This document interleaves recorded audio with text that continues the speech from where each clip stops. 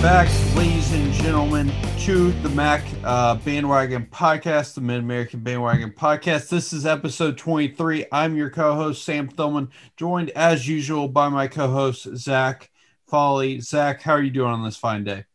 I'm doing fantastic, man. It's I feel like I say this every week now, but I mean it's a great time of year to be a sports fan. We got college football's in full swing, college basketball's picking up, the NFL's approaching the end of the season. We got some playoff races that going on there. It's a great time to be a sports fan, man. I don't know about you, but I've been loving every day. There's been college basketball games on in the afternoon. They've been starting at like 1 o'clock, 2 o'clock. I can sit here and watch sports all day. It's incredible. Yeah, I mean, it really is. Besides having to listen to some questionable commentators like Dan Dockich or Bill Walton, it's really a fun time. I'm there with you. And Zach, I've got before we get into some Mac news, what's going on with your Penn State basketball team? You're a little bit down on them, and they're just coming through. I tell you what, man. Let me say first of all, Sunday we played Seton Hall. We played out of our minds in the first half. We were up by 20. Seton Hall comes back in the second half, ties it. We lost in overtime. So I was pretty upset after that. But man, Tuesday night we went down to Blacksburg, took on number 15 Virginia Tech, and just ran them out of the gym. And I couldn't believe what I was watching. You know, the thing that's crazy about Penn State basketball this year is that our two best players from last season, Lamar Stevens and Mike Watkins, Lamar Stevens was like a power forward. Watkins was like a center. They're both gone. So all of our returning production pretty much was guards. And so we got some dudes that can score and can shoot the ball. I've been worried about us matching up with teams underneath the hoop, though. But so far, so good, man. We play Michigan on Sunday in our Big Ten opener against up in Ann Arbor. I'm curious to see how we do there. And I got to be honest, man. I was kind of down on them coming onto the season, but man, 3 games in, I'm thinking we might be able to, if we can hang around that 500 in the Big Ten, we might have a chance for an at-large bid. I don't know. No doubt. And I will say, you mentioned that center watching the Ball State Michigan game. They have like a 7'2" dude, I'm not sure his name, who's just like, I'm not sure you're going to be able to guard him, but good luck to you guys anyway. But enough of that Big Ten talk. We got to get into some MAC news. So, Zach, unfortunately, we've got another week, another cancellation, actually 2 this week, if you want to just break that down. Yeah, it's too bad. Unfortunately, we're not going to have a full slate of MAC games this week, guys. Got, like you said, Sam, 2 cancellations. So we're stuck with only 4 MAC games here on the last week of the season.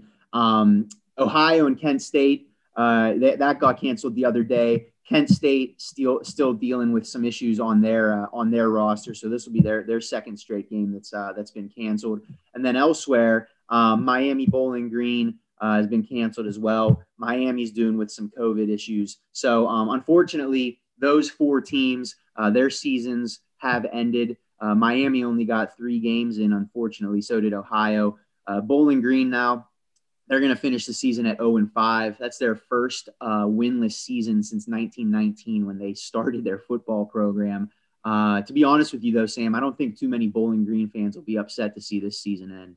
Yeah, I don't think they will either. And it's just puzzling a little bit how all these MAC East games have been canceled, and then the MAC West is just completely fine. I don't know whether the programs are just acting different, what like their rules and regulations are different. Like I'm just curious how all these MAC East teams repeatedly have to cancel games, and then the MAC West are like, yeah, Western Michigan Ball State is on. Yeah, it is. It is weird. I don't know if it's just, coincidence or whatever, but of 5 of the 36 MAC games so far this season have been canceled. That's about 14%. And yeah, like you said, all of them have been in the MAC East. And unfortunately, not even just in the MAC East, it's really been contained to just like a couple programs. Like Ohio has had a couple games canceled because of COVID issues. Kent State has had 2 games now canceled because of COVID issues. And then you throw in the one from Miami as well. So it's really, it's too bad. I feel for some of the upperclassmen on those teams that really wanted to get out there and show what they could do this year. You feel bad for Kent State, who was having a great season, has had their last 2 games canceled. So it is unfortunate, but I think, whenever we started this season in the middle of this pandemic, I think everybody knew that this was kind of this was a possibility, right? And we were going to do what we could to get through it. And the MAC, they didn't give themselves any flexibility here to reschedule games, which I'm not criticizing them for that or anything. But yeah, unfortunately, some of these schools, it looks like they're only going to have 3-game seasons, and unless any of them get invited to a bowl game, which with bowl games getting canceled and stuff like that, I don't know how likely that is either. It looks like these schools are going to be going into the off season, probably starting their off season training programs here in January, getting ready for hopefully a full season next year. And maybe it would make more sense if it was like a geographic area, because when you think about Ohio's in the same area, Miami, Ohio, Kent State, they're all within the Ohio area. But when you look at other programs like Akron, they haven't had to cancel a game so far. They have 5 games. Toledo over in the MAC West, obviously in Ohio, hasn't had to cancel a game. So maybe it would make more sense if it was like a geographic thing. Like, I don't know, there's like rising cases in other areas versus others. But at this point, I think it's just a program issue at this point. That's the only conclusion I can make of it. Yeah, I can't necessarily disagree with you there. And the other thing that's like odd about it to me is that, like, let's take Kent State, for example, right? They played Buffalo 2 weeks ago, and then their last 2 games since then have been canceled because they had players with they had roster issues because of players testing positive for COVID. So in my mind, it would make sense that if Kent State played Buffalo and some of their roster had COVID, it would make sense to me that I would think somebody on Buffalo would have caught it from that game at Kent State. But Buffalo hasn't had any issues. They haven't had any games canceled. I mean, they have, but not because their own fault, because Ohio had the issues last week, which canceled their game. So yeah, it is crazy, man. It's really weird, and it's I don't know. I guess it's par for the course for 2020. Nobody really knows what's going on, and we're just we're getting thrown curveballs, and we just kind of got to roll with the punches. Yeah, no doubt. And to move on from that kind of terrible news, we've got some good news, at least for Bulls fan. They clinched the due to cancellations and whatnot. Them being 4-0 has enabled them to play in the MAC football championship game. Zach, if you want to break that down. Yeah, so there were some questions because obviously Buffalo's game against Ohio last week was canceled, and so there were some questions about with Buffalo having only played the 4 games, what was going to happen with the MAC East. And the conference did come out the other day and officially say Buffalo has clinched the East Division crown. They are going to be going to Ford Field. So I think for all of us at the Hustle Belt, anyone that covers the conference, I don't think anyone is surprised that Buffalo has won the East Division. I think there were probably some people here and there that might have picked Kent State, but I think the majority of people felt like, Buffalo is certainly the strongest roster in the division. You got Kevin Marks and Jaret Patterson and all that talent they have on that team with that defense. I don't think anybody's surprised that Buffalo is going to be the team representing the MAC at Ford Field. Obviously, this is going to be their return to Ford Field after 2 years ago when they lost to Northern Illinois in the MAC championship game, where they blew that 19-point lead in the fourth quarter, and the Huskies eventually pulled that one out. Buffalo, this is their third trip to Ford Field overall, the first time being back in 2008 when they knocked off that undefeated Ball State team, unfortunately, and made it to the International Bowl. So definitely a good year for the Bulls program. I know a lot of the players on the roster that were there a couple years ago when they blew that game in Northern Illinois really wanted to get back here and get another chance at a ring. So they're going to get that opportunity, and we're going to find out this Saturday who they're going to be playing. Yeah, and I'm not sure Western Michigan fans or Ball State fans like myself are too thrilled with the idea of having to, with either one of them winning, having then to play Buffalo, who clearly has shown the ability to be the best team in the MAC. I don't think anyone's disagreeing with that. Listening, hopefully not, but like, yeah, if you're Ball State or Western Michigan, you have to just basically like not only do you have to win this game, you have to then go to Detroit and take on Jaret Patterson, Kevin Marks, that tough Buffalo's defense. And yeah, I'm not sure if Western Michigan fans or Ball State fans are looking forward to that. Yeah, I can't imagine that they are. I think the defensive coordinators for both teams are probably having nightmares right now, thinking about the possibility of having to figure out, how are we going to stop Jaret Patterson? Western Michigan got gashed for 53 points against Eastern Michigan last week. And, if you're going to give up 53 points to Eastern Michigan, man, I'd hate to see what Buffalo could do to that defense. So both of these defenses either one of them will have their work cut out for them if they're going to have to go to Ford Field and take on the Bulls. But hey, they got to get through each other first. We're going to see who comes out on top here in the West. And no matter who it is, though, like you said, they're going to have a heck of a challenge there traveling down to Detroit to take on the Bulls. No doubt. And it kind of ties in with each other. The MAC championship game got a new sponsor. Zach, if you want to talk about that. Yeah. So it was announced the other day that Rocket Mortgage is going to be the official sponsor of the 2020 MAC championship game. So I think this is actually an important point to talk about, Sam, because, back over the summer and in the fall, whenever it was announced that the MAC was coming back to play, and even before that, when we were still speculating about whether or not the MAC would play this year, one of the things that we talked about was, how are they going to replace some of that revenue from not being able to sell tickets and all of these other things. And getting a sponsor like Rocket Mortgage certainly goes a long way in doing that. Obviously, the financial aspects of it and how much Rocket Mortgage paid to sponsor the game, none of that was disclosed. But still, you imagine that they, there was obviously a price tag with that. And I also love to see, there was kind of a community involvement part of this as well, where Rocket Mortgage also committed to donating $1 million to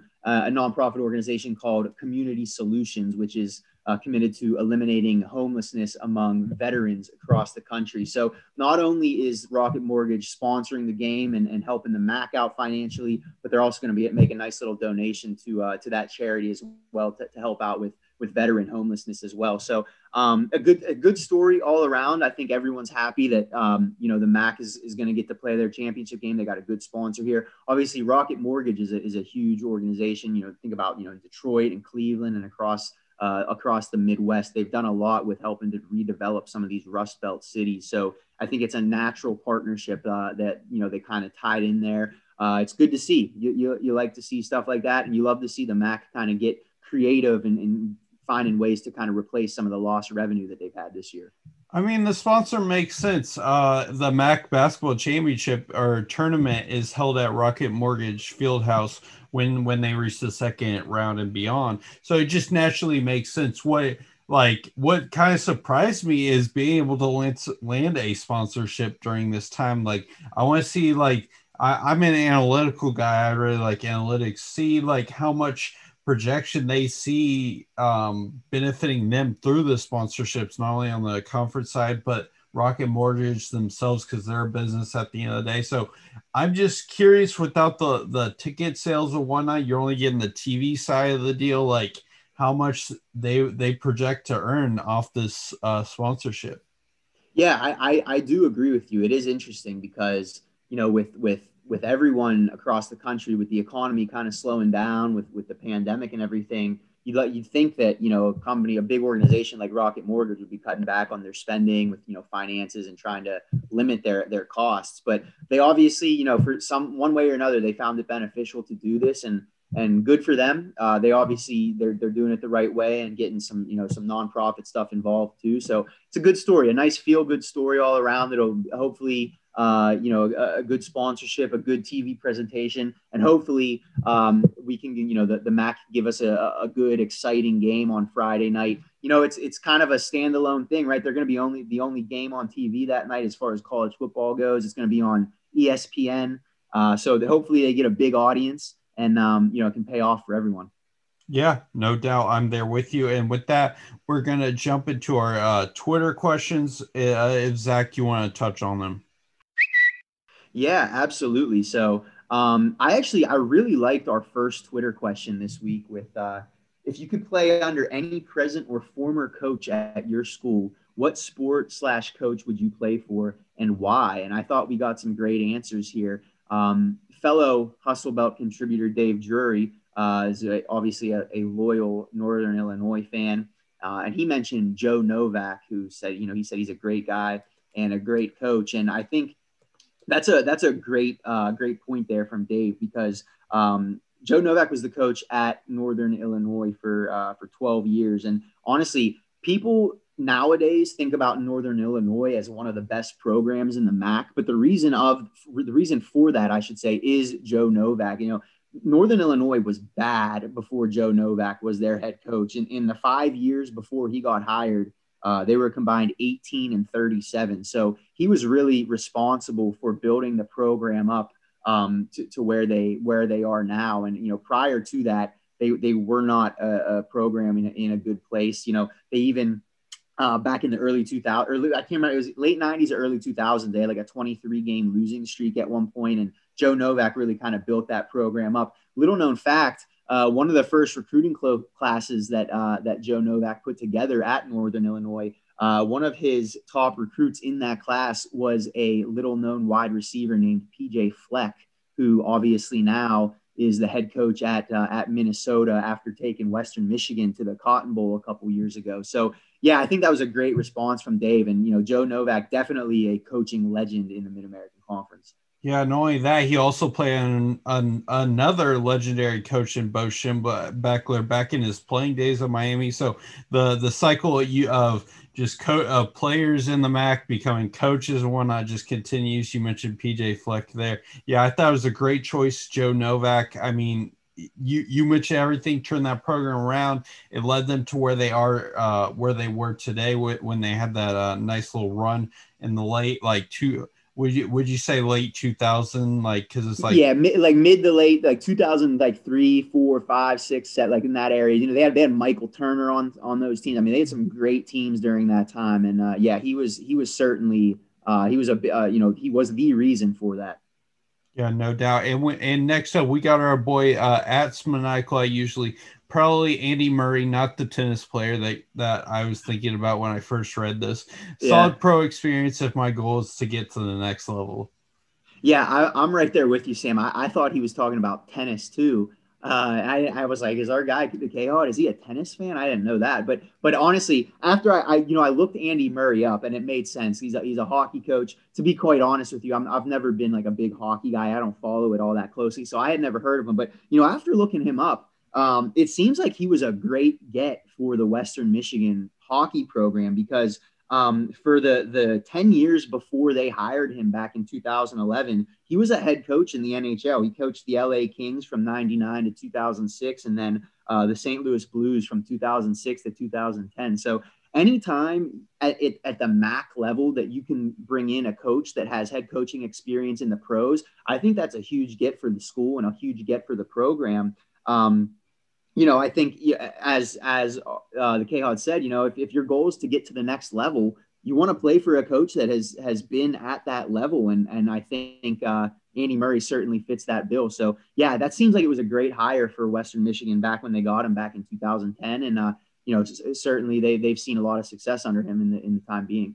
Yeah, no doubt. I as you mentioned, I'm not too big into hockey. If Ball State had an actual hockey team, I would D1 hockey team. I'd probably follow a little bit closer. But yeah, 2018, 2019, Broncos got 20 wins. They got the Ice Vegas Invitational title. Not only that, on the academic side of the ball, academic side of the puck, I should say, 21 got academic all conference selections under Andy Murray. Yeah. I'm not too familiar with the guy other than the tennis player, but yeah, he seems like a solid pro experience. If I'm trying to get to the NHL or possibly a lower league like the WHL, I think Andy Murray's a good choice. Yeah, I certainly agree with that. And then our last response here, our friends over at Zips United, they said Rob Ianello, and they posted a GIF with it with a guy kind of snickering. And I remembered Rob Ianello's name, but I couldn't remember exactly. And then once I looked him up, I understood why they put that GIF with it, because obviously I think this is coming off as a little bit of sarcasm from Zips United here. Rob Ianello was Akron's coach, football coach, 2010, 2011. Combined 2-22 in those 2 years and 1-15 in the MAC. They beat Buffalo in the last game of the 2010 season. And then in 2011, their only win was against VMI, who's obviously an FCS team. So certainly not a great era for Zips football back in the early 2010s. And got to appreciate the fact that our friends over at Zips United can at least laugh at it. Yeah, no doubt. And before we actually touch on the game, I gotta give a congrats to Akron for getting their first win. I mean, they've been wanting one for what, 2 years now at this Yeah, point. yeah, So yeah. so yeah, I just gotta give a quick shout out to him. Again, we appreciate you guys over at Zips United having a little bit of sense of humor with this one. Yeah, I don't think a lot of people want to play for Rob Ianello these days. Yeah, I would agree. I would agree. And also, yeah, I'll echo that too, Sam. Huge shout out to the Zips. We'll talk about that game a little bit more here later in the show, but I think that was a long time coming and something that a lot of Zips fans have been waiting a long time for.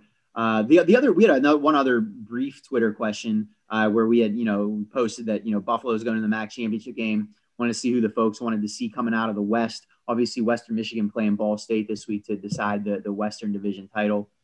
Once again, our guy, the K-Hod, came at us and he said, you only need to watch the first 7 seconds to get of this video that he posted to guess where I'm at on this one. We all know who he's rooting for. Hey, I respect your fandom. Smaniacal, I don't know if my confidence would be quite so high after watching that defense give up 53 points to Eastern Michigan last week. But hey, I respect the fandom. I'd be right there with you too if I was a Western Michigan fan. So this is a highly anticipated game. One of the biggest games in the recent history of either program to be able to get to the MAC championship game next week. Yeah, we did have a quote tweet one more, Zach. We need redemption from our boy Ian McGarvey. So you know who he's written for. Former Ball State player, former Ball State kicker. We had on the podcast. Big shout out to him for coming on a few weeks ago. Yeah, this is a big game. Get to play Buffalo after this. I'm kind of scared, even if we do win, if we'll be able to get it done. But hopefully, even if we don't win the MAC championship game, we can at least get a bowl game as a consolation prize. Yeah, I agree with that. I think the way that the Cardinals have played the last few weeks definitely warrants a bowl invitation. But hey, you'd love to get to Ford Field if you can. Yeah, no doubt. And Zach, is there anything you want to touch on regarding the general news or the tour questions before we move on? No, I don't think so. The only other thing I wanted to say is I wanted to give a shout out to Buffalo as well. They were ranked 24th in the AP poll this week, and this is the first time in program history they have been ranked in the top 25. So everyone around these parts here at the Hustle Belt, anyone that follows the MAC has obviously known how good Buffalo has been this year, but it was great to see them get some national recognition as well. No doubt, even if they might not get some college football playoff recognition, at least the AP poll is giving them some recognition at the end of the day, because that's what matters. In our I don't even know the word. I'm just gonna move on. But yeah, big shout out to Buffalo for being able to get it done 4-0. Jarrett Patterson putting that 800-yard day certainly helped them get the recognition they deserved. Before we talk some Week 4 football recap, we got some clothes to talk about. Home Field Apparel, the premier direct-to-customer clothier for college sports fans, and Hustle Belt have partnered for an exclusive original line of T-shirts. Pick up your Tuesday Night or Jolly Blogger shirt on homefieldapparel.com now, and you can save 20% off your entire first purchase using promo code HUSTLE. Every shirt you buy helps us out at the blog, and you'll feel good too. Thanks to Home Field's exclusive 52% cotton, 48% polyester blend. Rep the best little blog in the Midwest today by going to homefieldapparel.com and using promo code HUSTLE. And with that being said, Zach, we got some action to talk about Week 4. I believe we only had one cancellation from last week, correct? That's correct. Yep. So if you want to slowly give us your thoughts on the first game, Toledo ended up beating Northern Illinois. Yeah, that's right. And actually, let me correct myself real quick. There were two canceled games last week we had Buffalo, Ohio got canceled, and then Kent State and what's the other? And Miami got canceled as well. So we had 4 games last week. Starting off Northern Illinois and Toledo. I tell you what, Sam, I get the sense that these are two teams that are kind of headed in opposite directions. We were very down on Northern Illinois coming into this season, but they have really, really improved here over the last couple of weeks. I know moral victories aren't always like the thing you want to look for, but for a young team like this, they've really battled these last couple of weeks. They were Northern Illinois and Toledo, they were tied going into the fourth quarter of this game at 24 all. Northern Illinois kind of fell apart in the fourth. Toledo pulled away to win 41-24. But still, if I'm a Northern Illinois fan, I'm pretty encouraged by what I see here. Shout out to Carter Bradley from Toledo. He had himself quite a game replacing the injured Eli Peters. 29 for 44, 432 passing yards, 3 touchdowns, though he did throw 2 interceptions there. Wanted to give a shout out also to Harrison Whaley from Northern Illinois, the true freshman running back. Starting to look here, Sam, like Northern Illinois might have their running back of the future. He had 19 carries for 114 yards and a touchdown in this game. He's, over the course of the season, he's got, 84 carries for 334 yards, which doesn't sound like a ton, but, averaging 4 yards a carry. And then he scored his first career touchdown on Saturday against the Rockets. But, like I said, Sam, I felt like Northern Illinois played really well in this game. They just kind of ran out of steam down the stretch, missed a field goal in the fourth quarter that would have kept it within a couple scores. And they just, the offense, they had they went 3 and out a couple times, couple punts. They just kind of ran out of steam in the fourth quarter. But I still think if I'm a Northern Illinois fan, a lot of encouraging things I've seen from these last couple of weeks in the Huskies. Yeah, I was super impressed by how the offense performed. Like they kept with Toledo step by step, no matter how good, as you mentioned, Carter Bradley was doing, or no matter the rushing game attack by Koback and Kelly. Like they were step by step. Of course, they had that kind of like a little bit of crumble, as you mentioned, the second half not being able to score a single point. But that first half, Northern Illinois looked just as good on equal footing as Toledo. And you got to give a lot of shout out to Ross Bowers for being able to step up and take that. Richie looked almost unguardable. I was watching him. It was just like he was unstoppable in that first half. I mean, as you mentioned, you don't want moral victories, but in a season in which you have a bunch of young freshmen, we've talked about every single week, the inexperience, you definitely have to like what you're seeing. And let's be honest, we didn't have a whole lot of expectations going in for this Illinois team. And I think they've honestly, even though they haven't got a single win on this season, they've surpassed my expectations. First couple games, I think it was, they didn't look the best, but these past 3 games, they've really looked like they can build on this moving forward. Yeah, I agree with that completely, Sam. And, you think about the 3 teams kind of at the bottom of the conference this year with, Northern Illinois, Akron, and Bowling Green. Northern Illinois and Akron, you can say pretty confidently, they've gotten better every single week. And if I'm a fan of one of those 2 teams, I know, we weren't good this year, but I also have a lot of confidence in these coaching staffs moving forward that we're, as we continue to develop and as these staffs continue to recruit, you can see some tangible things happening that these teams are improving. Bowling Green's another story, and we'll get to them later. But I think Northern Illinois and Akron, you're starting to see some really good signs of development and some things that make you optimistic for the future. Now, on the other side of this game, Sam, I think this is just another game that kind of makes me question Toledo and Jason Candle and the coaching staff there. I think this has been another season of uneven performances for them, and that seems to be kind of a staple for the Rockets these last couple of years. Obviously, you go back to week 2. They inexplicably lose that game to Western Michigan in the last couple minutes. Last week against Ball State, I think that final score there, 27-24, is a little bit misleading. Ball State really dominated that game for the first 3 quarters, and then even in this one here, I think the final score in this game is a little misleading as well. I mean, this game was 24-24 going into the fourth quarter before Toledo pulled away. I haven't seen a complete performance here. I think they looked good against Eastern Michigan a couple weeks ago, but outside of that, I haven't seen a ton this year from Toledo that's really given me any type of confidence in them moving forward. Yeah, I think that has to do a lot on the defensive side of the ball, to be honest. I think Yeah. offensively they've figured out whether it's Eli Peters or whether it's Carter Bradley, like they've been able to put up points. When you look at the point total, 38 points on Bowling Green, which anybody can put up points on Bowling Green, let's be honest. Yeah. Western Yeah. Michigan, they put up 38 points, 45 on Eastern Michigan. Ball State really wasn't the best offensive lead. They still put up 24. NIU, they put up 41. But when you look at what they give up, Western Michigan 41, 28 against Eastern Michigan, 27 against Ball State, 24 against Illinois. Their defense just hasn't risen to the occasion that they needed to. If they were going to be a 5-1 team or 6-0 team that everyone was projecting them to be, I just think on that side of the ball, they need to figure out. I think even special teams. I think it was is it McKinley Lewis who's the returner?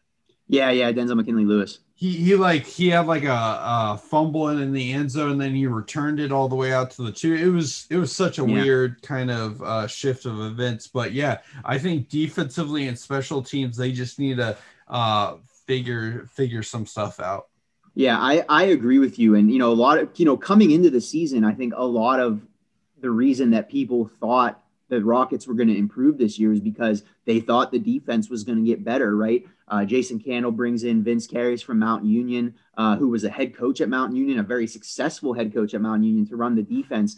And the defense just, especially, these last couple of weeks, or just this, this season in general, they started off strong. They don't give 3 points to Bowling Green, but I'm not going to be impressed by shutting down Bowling Green. And since then, there just hasn't been a lot. There seems to be, it doesn't seem to be a lot of discipline either, like you mentioned, with turnovers and issues on special teams. And to me, that comes down to coaching. That comes down to coaching and preparing your players during the week. And so, I think this is another season for Rockets fans that they're going to end up being a little bit disappointed by.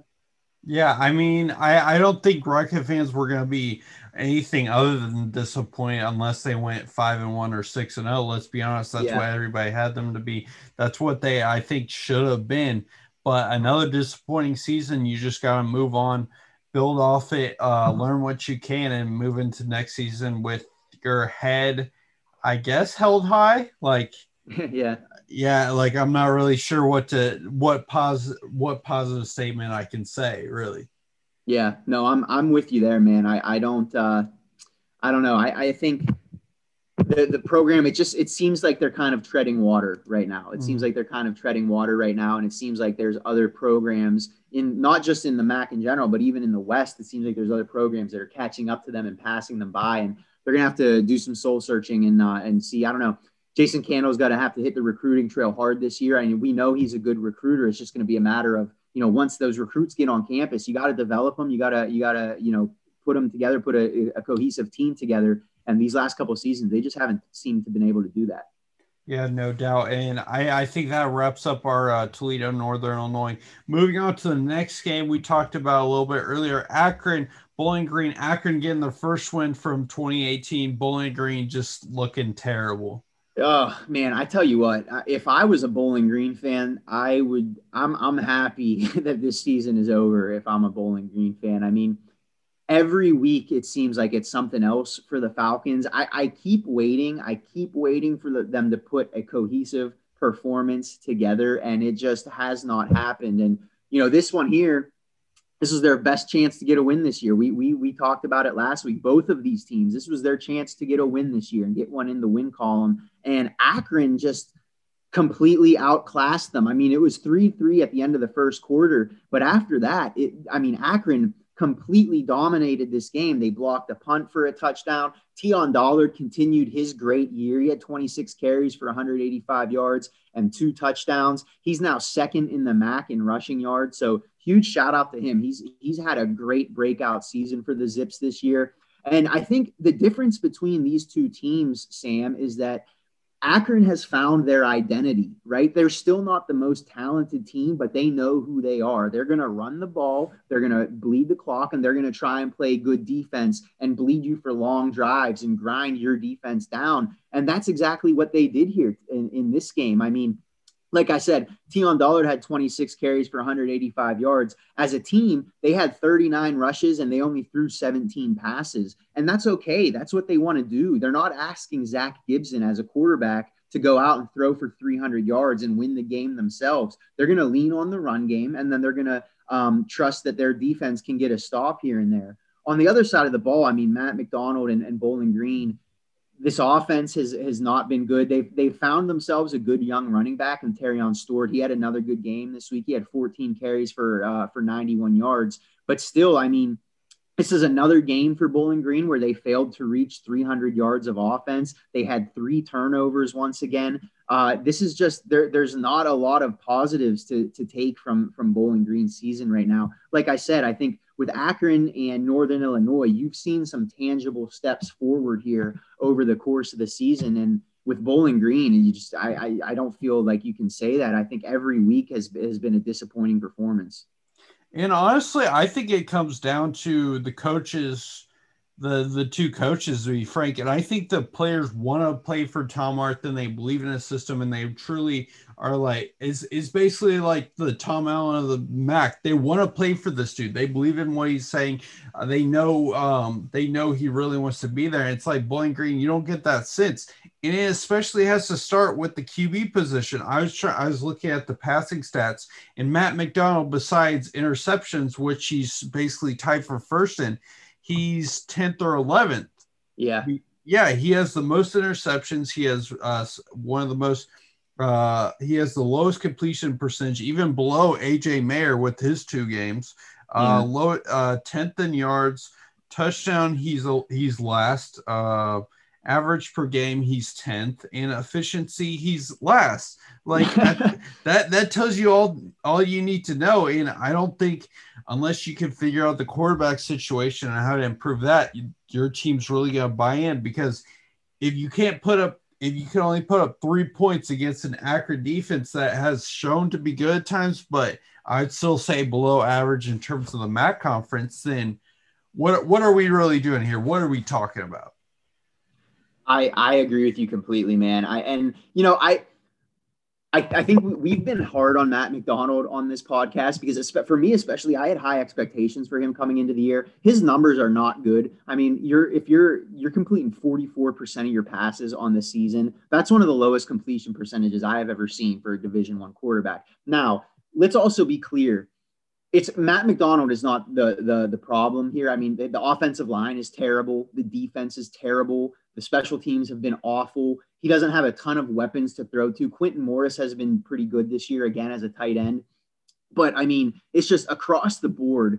Bowling Green, they have so many issues. They have, they're so young, and they have so many guys on their roster that maybe they'll be good in a year or two, but they're not ready right now. And I think for people like me who expected a little bit more from Bowling Green this year, I think I was expecting some of these young guys to step up and take a step forward this year and carry Bowling Green, and maybe they could pick up a victory in that regard. And it just hasn't happened, unfortunately, for Falcons fans. I'm starting, much like you said, I think coming into this year, I felt like Scott Loeffler seemed like the right guy for Bowling Green, and he still very well may be. I mean, we know he's well connected in Ohio, and we know he's a good recruiter. But at a certain point, you got to have some results on the field, and go 3-9 last year with the one bright spot of beating Toledo. I think that earned him some goodwill with a lot of the Bowling Green faithful. But after watching these 5 games this year, if I'm a Bowling Green fan, I'm starting to question that a little bit. I mean, the one stat I just need to throw out here is you lost to a quarterback who had a QBR of 14.5. Oh man. Like there's just not much more than you can say about that. It's not that you just lost to that guy. You lost to that guy by 28 points. Tion Dollard had a fantastic game, but when your leading receiver that you're going against has 32 yards, like come on, what are we doing here? Like, shout out to you, Akron, for getting it done. But yeah, I'm not sure what else there is to say about that. You have any closing thoughts on this game, Zach?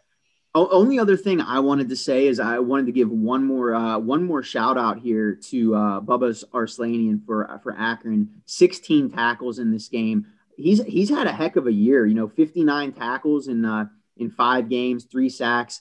We talked about him and the linebacking core for Akron kind of being the strength of this defense coming into the year, and they've proven it. I mean, they have really they've kind of buoyed that defense. They've been a solid unit. So shout out to Bubba. He had himself another great game this week, and he's one of those guys that you have him coming back next year. I expect Akron to be very improved next year, and I think they could surprise some people. No doubt. If I had to give a winner of the week, I gotta give it to the Akron team for get it done. Loser, I'm going straight to Bowling Green. Not just Matt McDonald for his entire performance, but just everybody on that field.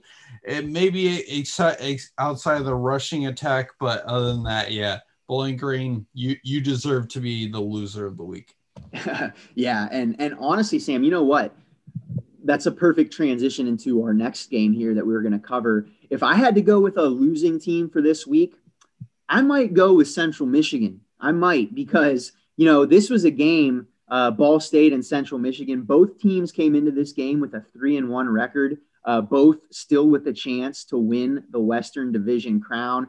And man, I don't know about you, Sam, but Central Michigan was just a mess on Saturday. The turnovers, the special teams errors, the defense wasn't good. I know that they were missing their quarterback and Ty Brock had to make his first start of his year, of his Central Michigan career. But man, Ball State really just blew him out of the building here. And I don't know about you, but to me, Sam, this game was never close to me. I think from the opening kickoff, it seemed like Ball State was in control here. Shout out to Drew Plitt. He was named the MAC West Offensive Player of the Week for the second week in a row. 26 for 43, 366 yards, 4 touchdowns, and an interception there.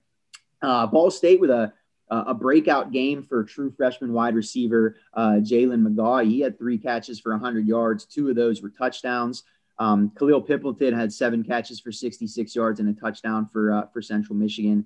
Ty Brock, like I mentioned, made his first start of his Central Michigan career, 20 for 30, 188 yards, 2 touchdowns, 2 interceptions. But like I said, though, Sam, the story of this game for me was the sloppiness for Central Michigan. 4 turnovers, special team errors, couldn't get off the field on defense. I mean, Ball State was really just they were on another level from Central Michigan on Saturday, and I never got the sense that Central Michigan was in that game.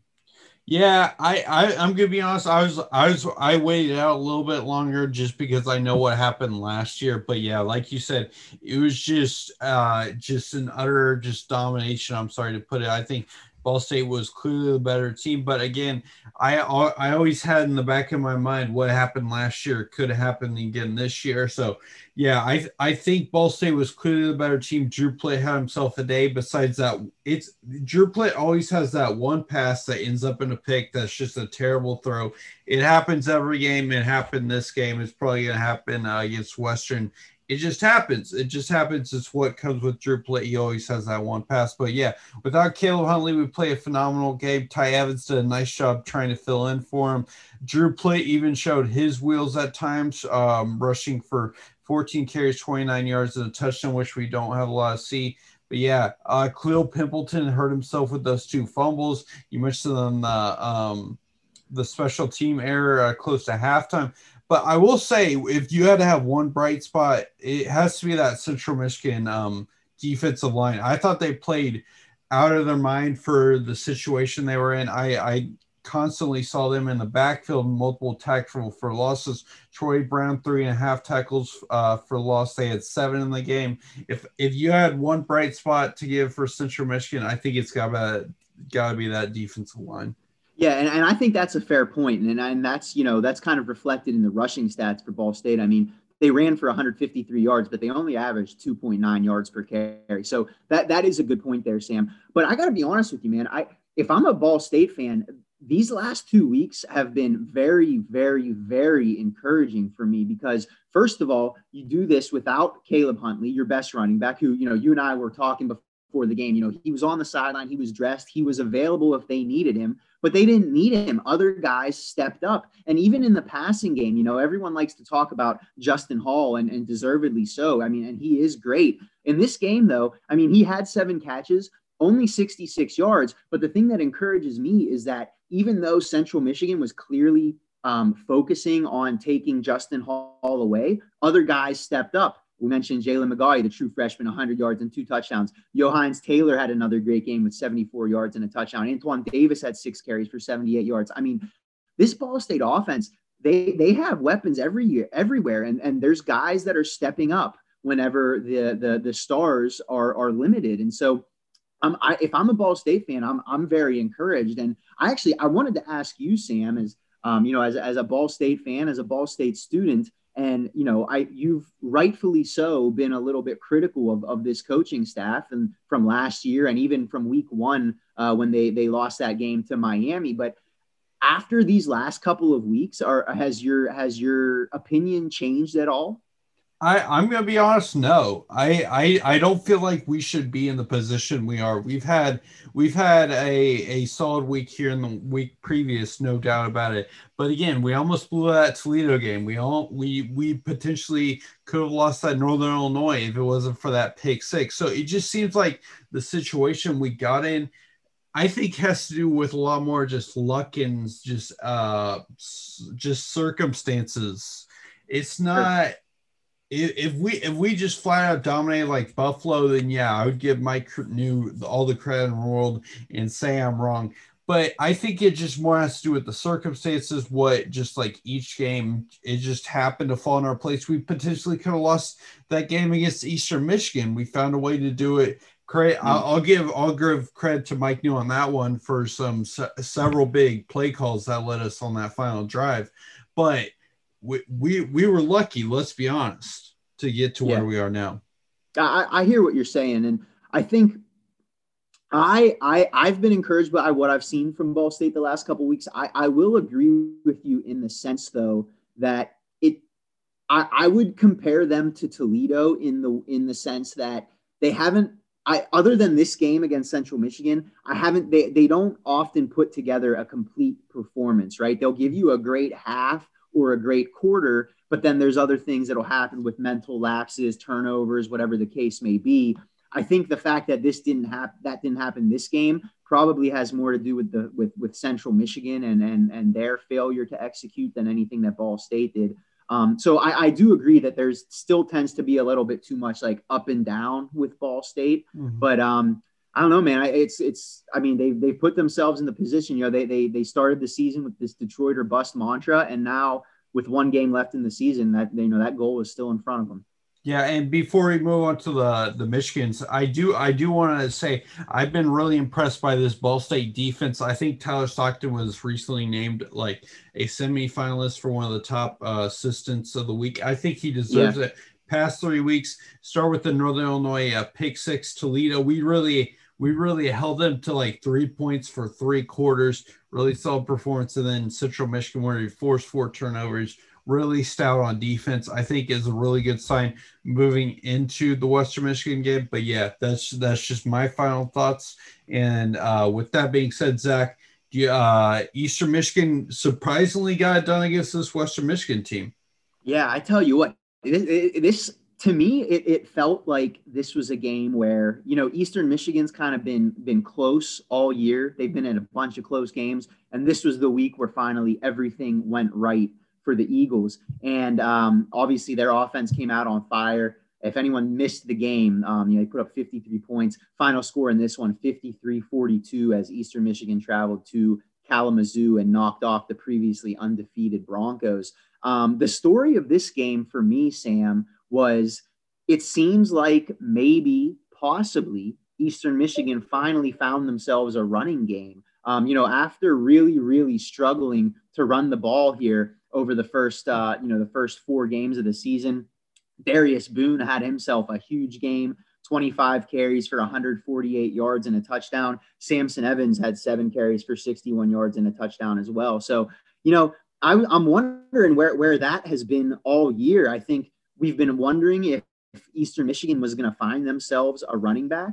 And it seems like they may have done that with Darius Boone. The freshman came in and really got, his first significant action of the season. He had 9 carries in week 1 against Kent State for 68 yards. And then he didn't play for 4 straight weeks. And then he comes back with 25 for 148 and a touchdown against Western Michigan. So it seems like they may have found their running back. I'm very encouraged by that if I'm an Eastern Michigan fan, because, you've got your quarterback. Preston Hutchinson had another great game, 19 for 30, 315 yards and 3 touchdowns there. All season, though, we've been saying there's been no balance to this offense for Eastern Michigan. It's been all Preston Hutchinson. It's been all Hassan Badoon and Tanner New through the air, or Connor New through the air, excuse me. So, they needed to find some running game to balance that out. And obviously Darius Boone provided that on Saturday. On the other side of the ball for Western Michigan, man, what a terrible defensive performance from them, giving up 53 points to the Eagles.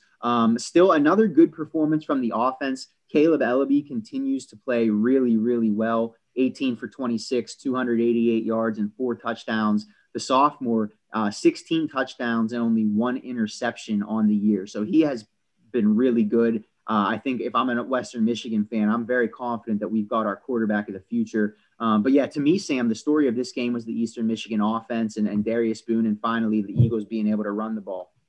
Yeah, you took the words right out of my mouth. Like, where has this rushing attack been all game? Maybe it's because Darius Boone has been dealing with some injury, but yeah, we've mentioned it. This RPO offense, you need a rushing attack, and that hasn't been there. Seems like Eastern Michigan has been very one-sided, but when you add in that rushing attack, it's shown this offense to be able to hit a whole new threshold that we haven't seen. But I don't know about you, Zach, but these past 2-3 games, even dating back to the Toledo game, it seems like Western Michigan has some flaws it needs to figure out. When you look at the amount of close games they have, Toledo, Central, Northern Illinois, Eastern Michigan, where they finally got a loss, like this team, for as good as they've been, in all credits due, they've been able to deliver when not Caleb Elby stepped up, Sky Moore, Dwayne Eskridge has stepped up, Ladarius Jefferson has stepped up. But this team has several flaws that has need to figure out. And coming off a loss, you're heading into the Ball State game. Ball State's kind of on a high right now, and Western Michigan's kind of coming off this past week with a low. Yeah, I'm with you there, Sam. And it's starting to seem to me that we got a little bit too high on the Broncos after those first 2 weeks. Obviously, they boat raced Akron in week 1, but I think Akron now compared to Akron 4 weeks ago is a much different team. I don't think Western Michigan wins that game by 45 again if they played today. And then obviously the week after that is when everyone started to take Western Michigan seriously because of that last second win against Toledo. But you're right. I agree with you. Since then, you give up 44 points to Central Michigan. You win the rivalry game. So you got to give them credit for winning that game. But still, especially defensively, not a great performance. You need a late field goal to beat Northern Illinois last week, and then you come back with this performance this week.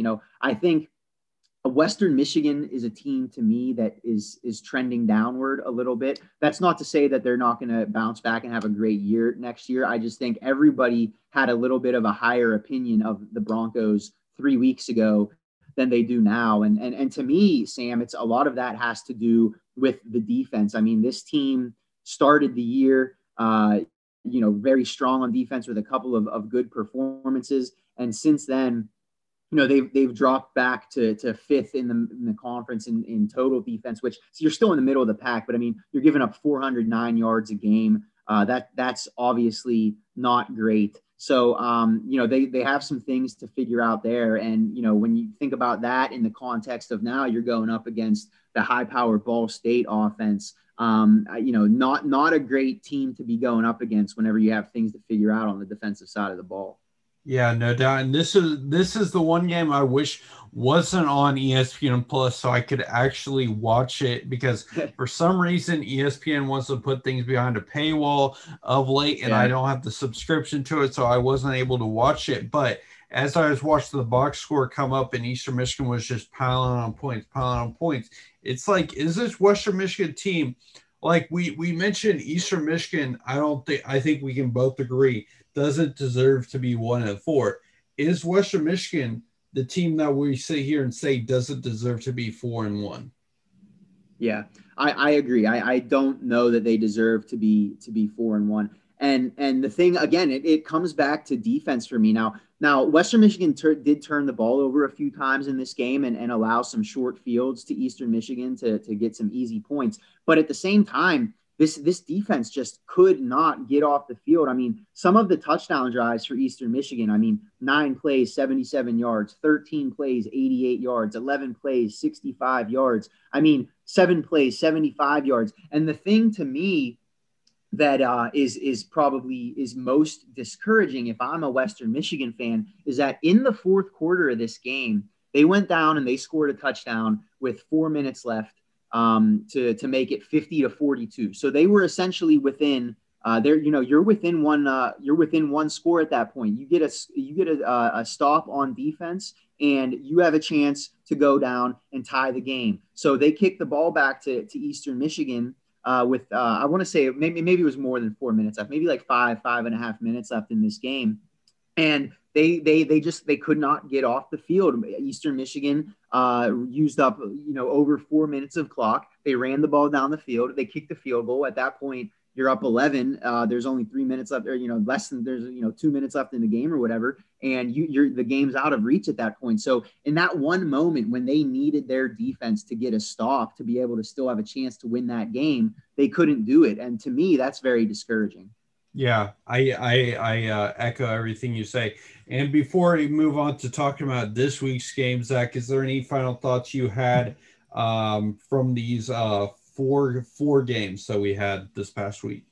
No, I don't think so. I think just kind of recapping. I think if I'm looking at these teams, I'm looking at Northern Illinois, Akron, Ball State, Eastern Michigan. To me, those are teams that are trending upward right now. Toledo, Bowling Green, Central Michigan, Western Michigan. I kind of see them trending downward as the season comes to a close, which I can't believe it seems like the season just started yesterday and we're already talking about the last week, which sucks, but it is what it is. I think, like I said, though, I kind of put those teams that played this past week into those two groups. Yeah, no doubt. And I think the Twitter question for this week is give us, I'm going to spoil it because I just thought of it on the fly. Give us your power rankings of where each team stands, because obviously record is one thing, but where do these teams really stand in the minds of you guys? Because let's be honest, some of these teams should have more wins and some teams should have less wins than others. It's just the luck of the draw. But yeah, again, when I put it out, give us your list from 1 through 10 of who you think is better than each other, essentially. Yeah, I think that's great. And I'd be very curious to see what everyone thinks, because obviously most of our followers are a fan of one of these teams. So are they going to think about this with their heads? They're going to think about this with their hearts. I'm guilty of thinking with my heart as a fan all the time. So I'll be curious to see what the responses are like on that. No doubt. And with that being said, we're going to move on to our bandwagon bet section. We got 4 games to choose from: Northern Illinois at Eastern Michigan, Western Michigan at Ball State, Akron at Buffalo, CMU at Toledo. Who are you riding with first in the NIU at EMU game, Zach? You know what? This is a tough one to pick for me, because these are two teams that I'd like to pick both of them right now. I think they're both playing really good. I would say my most confident play in this game would probably be over on the total at 55.5. I think both offenses are playing really well right now. If I had to pick a side, Eastern Michigan laying 6.5 at home. If this got up to 7, I don't know if I'd pick Eastern Michigan, but I think at 6.5, keeping it under a touchdown, I'll go with the Eagles. I think Northern Illinois has given us a bunch of encouraging signs, not sides. But I think Eastern Michigan just has too much of an offense. If they can continue that run game, it seems like they're almost unstoppable. You got Preston Hutchinson, who we mentioned, who was Eastern Michigan's running back that came. Darius Boone. If they can establish the run game with him, I think Eastern Michigan can run away with this. I think Northern Illinois will continue to shock people and press people, but I think Eastern Michigan can at least cover that 6.5. I'm going to go with Eastern Michigan minus 6.5, and I'll do over 55.5. We're in agreement on that one. with that being said, we've got the big matchup of the week that everybody, I'm sure, will be tuning into, 12 o'clock Eastern. I'll be at that game on Saturday at Schubin Stadium, Western Michigan, at Ball State, to determine who plays Buffalo in the MAC championship game. -2.5, Ball State's favored. 68.5 over under. Zach, who are you taking? First of all, let me say, man, that's a lot of points. That's a high total for a MAC game. I'm gonna go out on a limb here, Sam. And our guy K-Hod, I don't know if he'll like this too much, but I think Ball State is going to blow Western Michigan out of the water in this game. Like I mentioned, the last 2 weeks from Ball State, I thought they is as good as they've looked all season, save for a little bit of that fourth quarter against Toledo. And same on the other side of the ball, Western Michigan these last couple weeks, I haven't seen a ton that's been encouraging to me. I think these are two teams that are trending in the right direction, trending in opposite directions. I think Ball State came into this year very open about the fact that they felt like they could make it to Ford Field. And now that is right here in front of them, I think they come out ready to play. I think Ball State wins this one by 2 or 3 touchdowns. I really do. I know that might sound crazy, but I don't see Western Michigan keeping up with them in this game. I like Ball State. I'm not sure I like them that much, Zach, to be honest. I got to roll with my Cardinals -2.5. You mentioned opposite directions. I think our defense has really improved. I think I'll definitely go with the under of 68.5. I think our defense, we won't be able to stop Caleb LB completely, but I think we'll be able to stop him enough to where we don't cover the over under. I'll still do Ball State -2.5 because I think we can at least get a field goal or a touchdown lead. I don't think we blow them out of the water, but I think we get it done at the end of the day, and we hopefully, not to jinx it, knock on wood, go to Ford Field come, what would it be, next Saturday. Yep, you got it. Yep. So our third matchup of the week, Akron at Buffalo, 59.5. Buffalo's favored by 32.5. It's 2:30 on CBS Sports Network. Zach, who are you taking? Oh man, this is a tough one. It's so many points. Buffalo is going to do what they want to do on offense. They're going to run the ball. At the same time, though, I have been very encouraged by what I've seen from Akron the last couple of weeks. I think, this is 32.5 is so many points. Akron would have covered that in every game except for the Kent State game and the Western Michigan game at the beginning of the year. I'm going to toss that Western Michigan game out because I think Akron is a very different team now from when they were then. So because of that, I'm going to go out on a limb here. If you want to call it that. If you're going to give me 32.5 points, I'll go ahead and take 32.5 points. That's a lot of points, even though I know Buffalo is clearly the much better team here. I've been really encouraged by what I've seen from Akron over the last couple of weeks. I think they can keep this within 4 touchdowns. I think that's reasonable. Maybe Buffalo wins by, 28 or 31, but I think Akron can cover this number. Yeah, I think it just comes down to that this game really doesn't mean anything to Buffalo. They've already clinched the MAC East title. They're already heading to Ford Field. So what really do they have to play for other than just rising Jarrett Patterson's stock at this point? Other than that, what else do they have to play for? Maybe you want to play for that AP ranking, get up to 22 instead of 25 or whatever. That's fine. But I just don't think they're going to need to do a whole lot. I think it'll be a relatively easy win, but yeah, I think Akron can cover at least 59.5. I'll go with the over, but I'll say Akron covers the spread on that. And then with our final matchup, we got CMU at Toledo. This game really doesn't mean much other than it's just another game of action. Zach, Toledo's favored by 11.5. Man, so with kind of how I said in our first matchup this week with Northern Illinois and Eastern Michigan, how, it's tough for me to pick because I'd like to pick both teams because they're both playing well. Well, this one's tough too because I don't want to pick either of these teams right now. I don't want anything to do with either of these teams. I don't think either of them are playing particularly well at the moment. However, I'm going to go with the Chippewas here because if you're going to give me double-digit points, even if it's a road game, I trust the Chippewas coaching staff more than I trust the Rockets coaching staff. I think Greg McElwain will have the Chippewas ready to go and ready to bounce back after a terrible performance last week. I don't know that I have the same confidence in the coaching staff of Toledo. Their defense is really struggling right now. Obviously, they've had some injuries still up in the air. We don't know if Eli Peters is going to be able to play. So you're going to obviously Carter Bradley's a very good quarterback in his own right. But still, when you have injuries like that kind of throws a wrench into things. Toledo just hasn't looked great the last couple of weeks to me. I think this is a game that's a little bit more lower scoring. The total here, 52.5. I think I'll probably take the under on that, but I'm going to go ahead and take the Chippewas with the points here.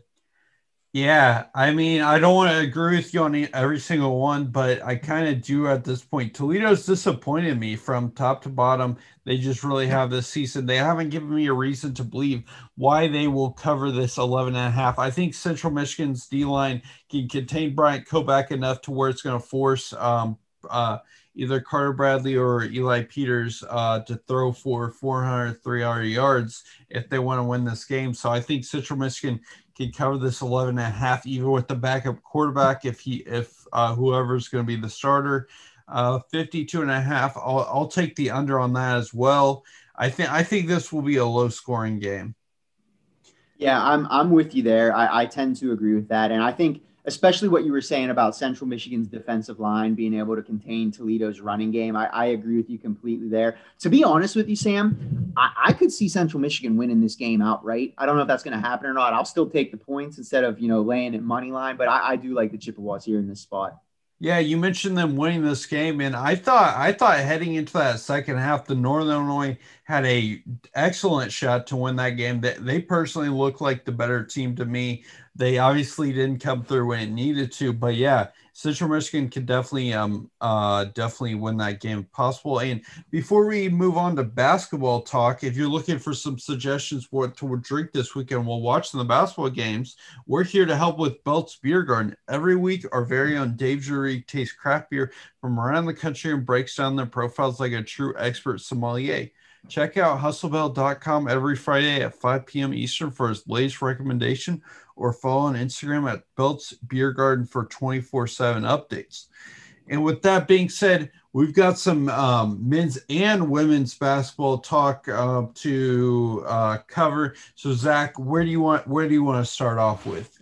Let's take a look at the standings here real quick. We'll go men's first. Just take a look at a quick breakdown of the standings here now. The caveat to this is that Akron took a 2-week pause because of some COVID issues with their program. So they are the only team that has yet to play a game yet. They opened their season this Saturday, the 12th. They're taking on Division II Cedarville. So they'll finally get on the board here. But, we look at the standings here. We've had a couple conference games already, Sam. Your Cardinals came back late against Northern Illinois the other night and ended up winning that game in overtime, 79-70. I think one of the early season highlights thus far on the men's side is the other day, Bowling Green taking on Buffalo in both teams' MAC opener there.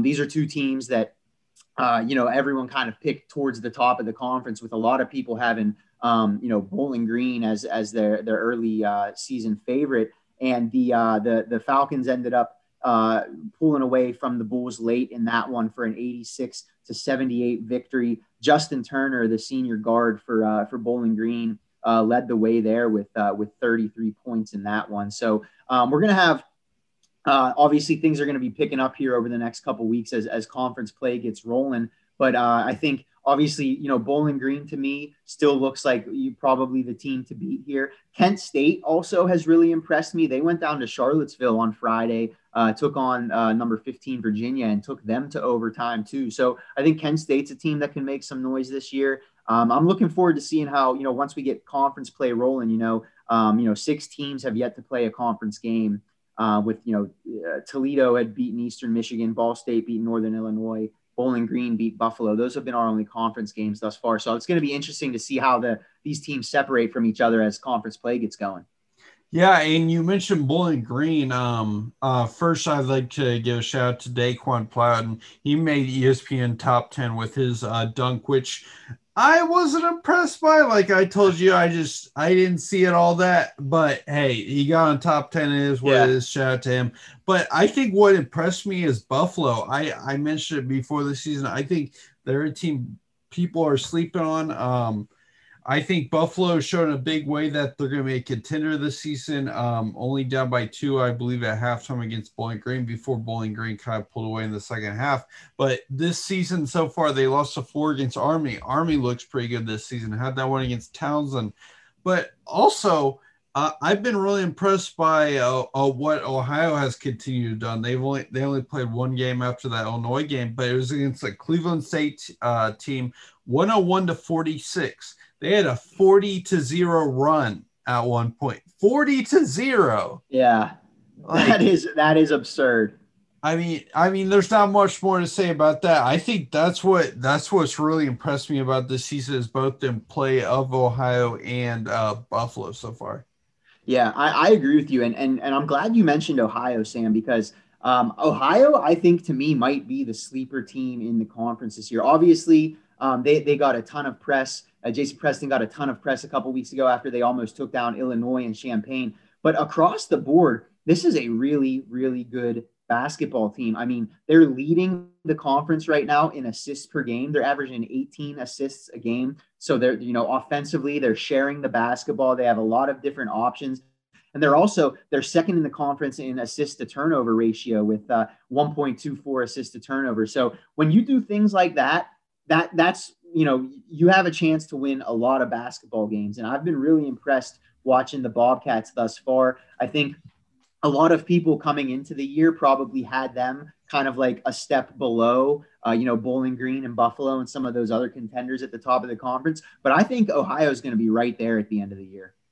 No doubt there. And moving on to the women's side of the ball, we'll look at the standings there. Zach, is there anything that impresses you or stands out for you?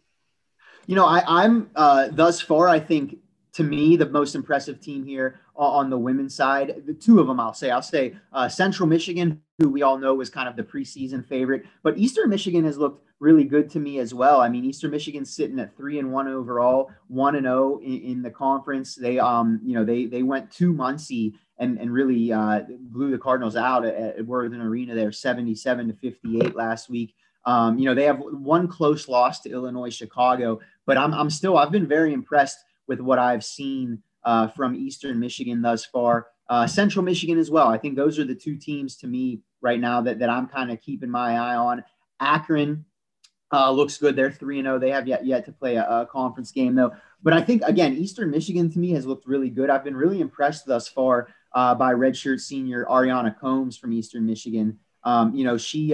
She's 4th nationally in steals right now, 1st in the MAC in points and 1st in the MAC in field goals made, tied for 1st in the MAC in double doubles, and 2nd in the league in assists. So she's really kind of doing it all right now for the Eagles. I'd be remiss not to mention Ohio as well, which we talked about them a little bit last week with them obviously knocking off number 22 Notre Dame. That was their first ever win over a ranked team as a program. But here on the women's side, Sam, conference play really picks up here over the next week. So I think we're going to start to see some separation here. We're recording here on Thursday, the 10th. And, tonight we got Toledo playing Northern Illinois.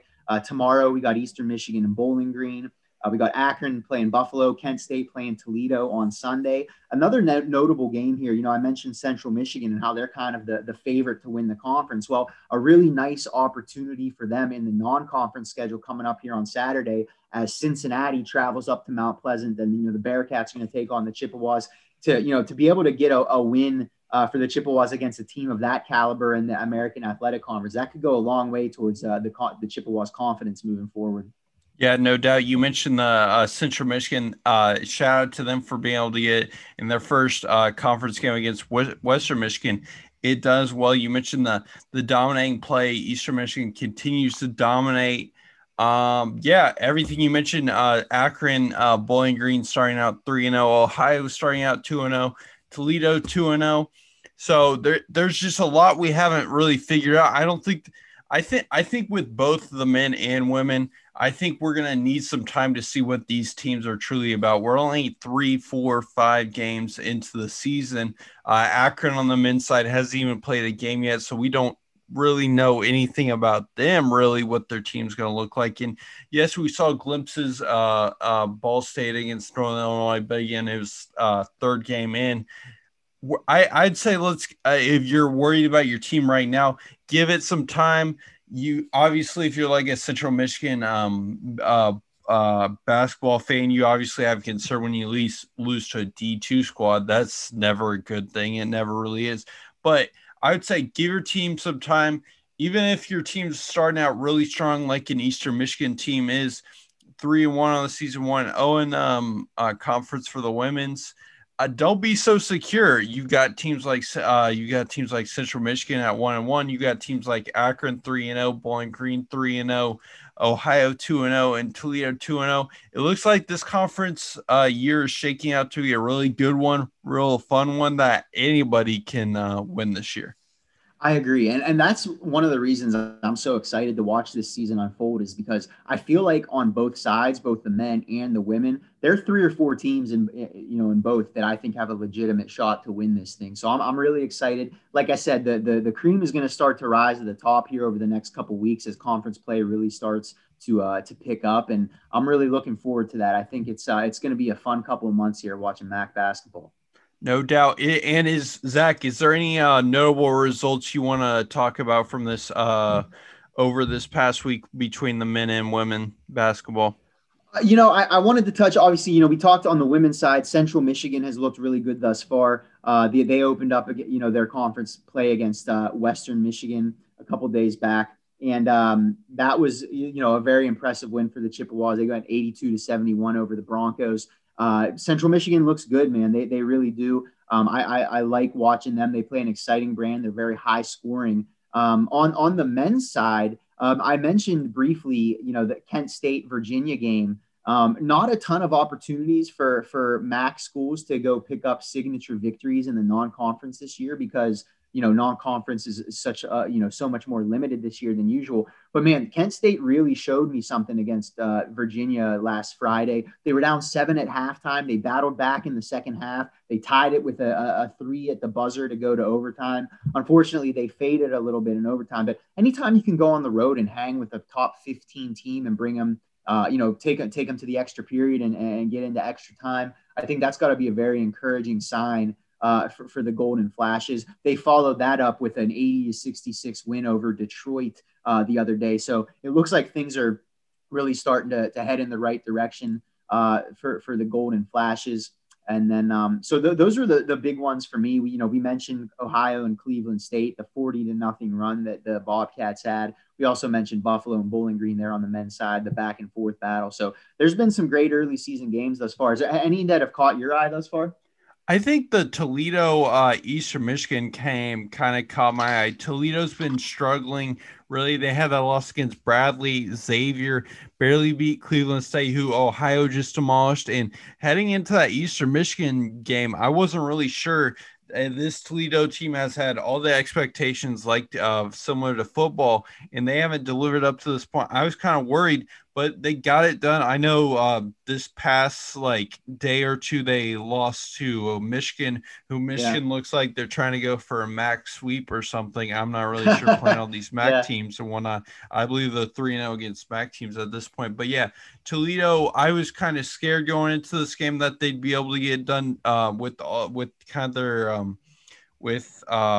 they've just been kind of disappointing, but Marion Jackson be able to get done 20 points. They held the Eastern Michigan to 74 points, and yeah, they just dominated this game.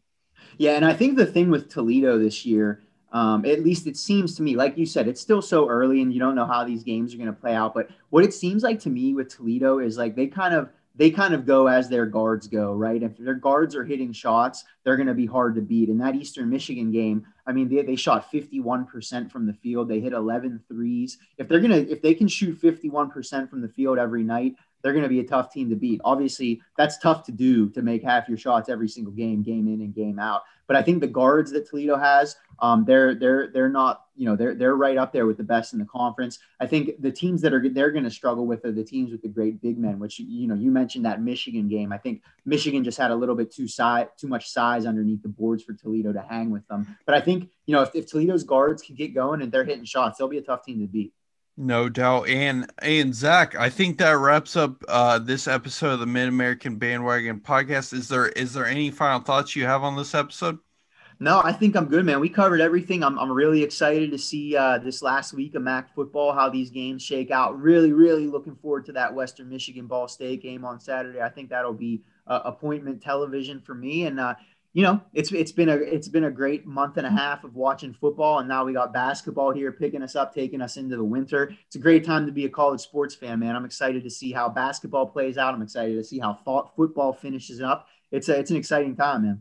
Yeah, I'm there with you. And again, follow us on Twitter at @Mac_bandwagon. That's where I'm going to be posting the Twitter question. Again, the Twitter question this week will be, give us your power rankings. Where do you think each team stands as of it will be Friday, December 11th. So that'll give you one day to kind of think of it before the what do you call, week 5 of football happens. Yeah. So yeah, just give us your thoughts. Let us know where you stand. Give us the reasoning why. If you have any surprises, just give us your thoughts in general on how the season has gone. That's about it. I hope you guys did enjoy this episode 23 of the Mid-American Bandwagon Podcast. I hope you have a great rest of your week. I hope your team wins. But other than that, that's going to wrap it up for this episode. Have a great rest of your week.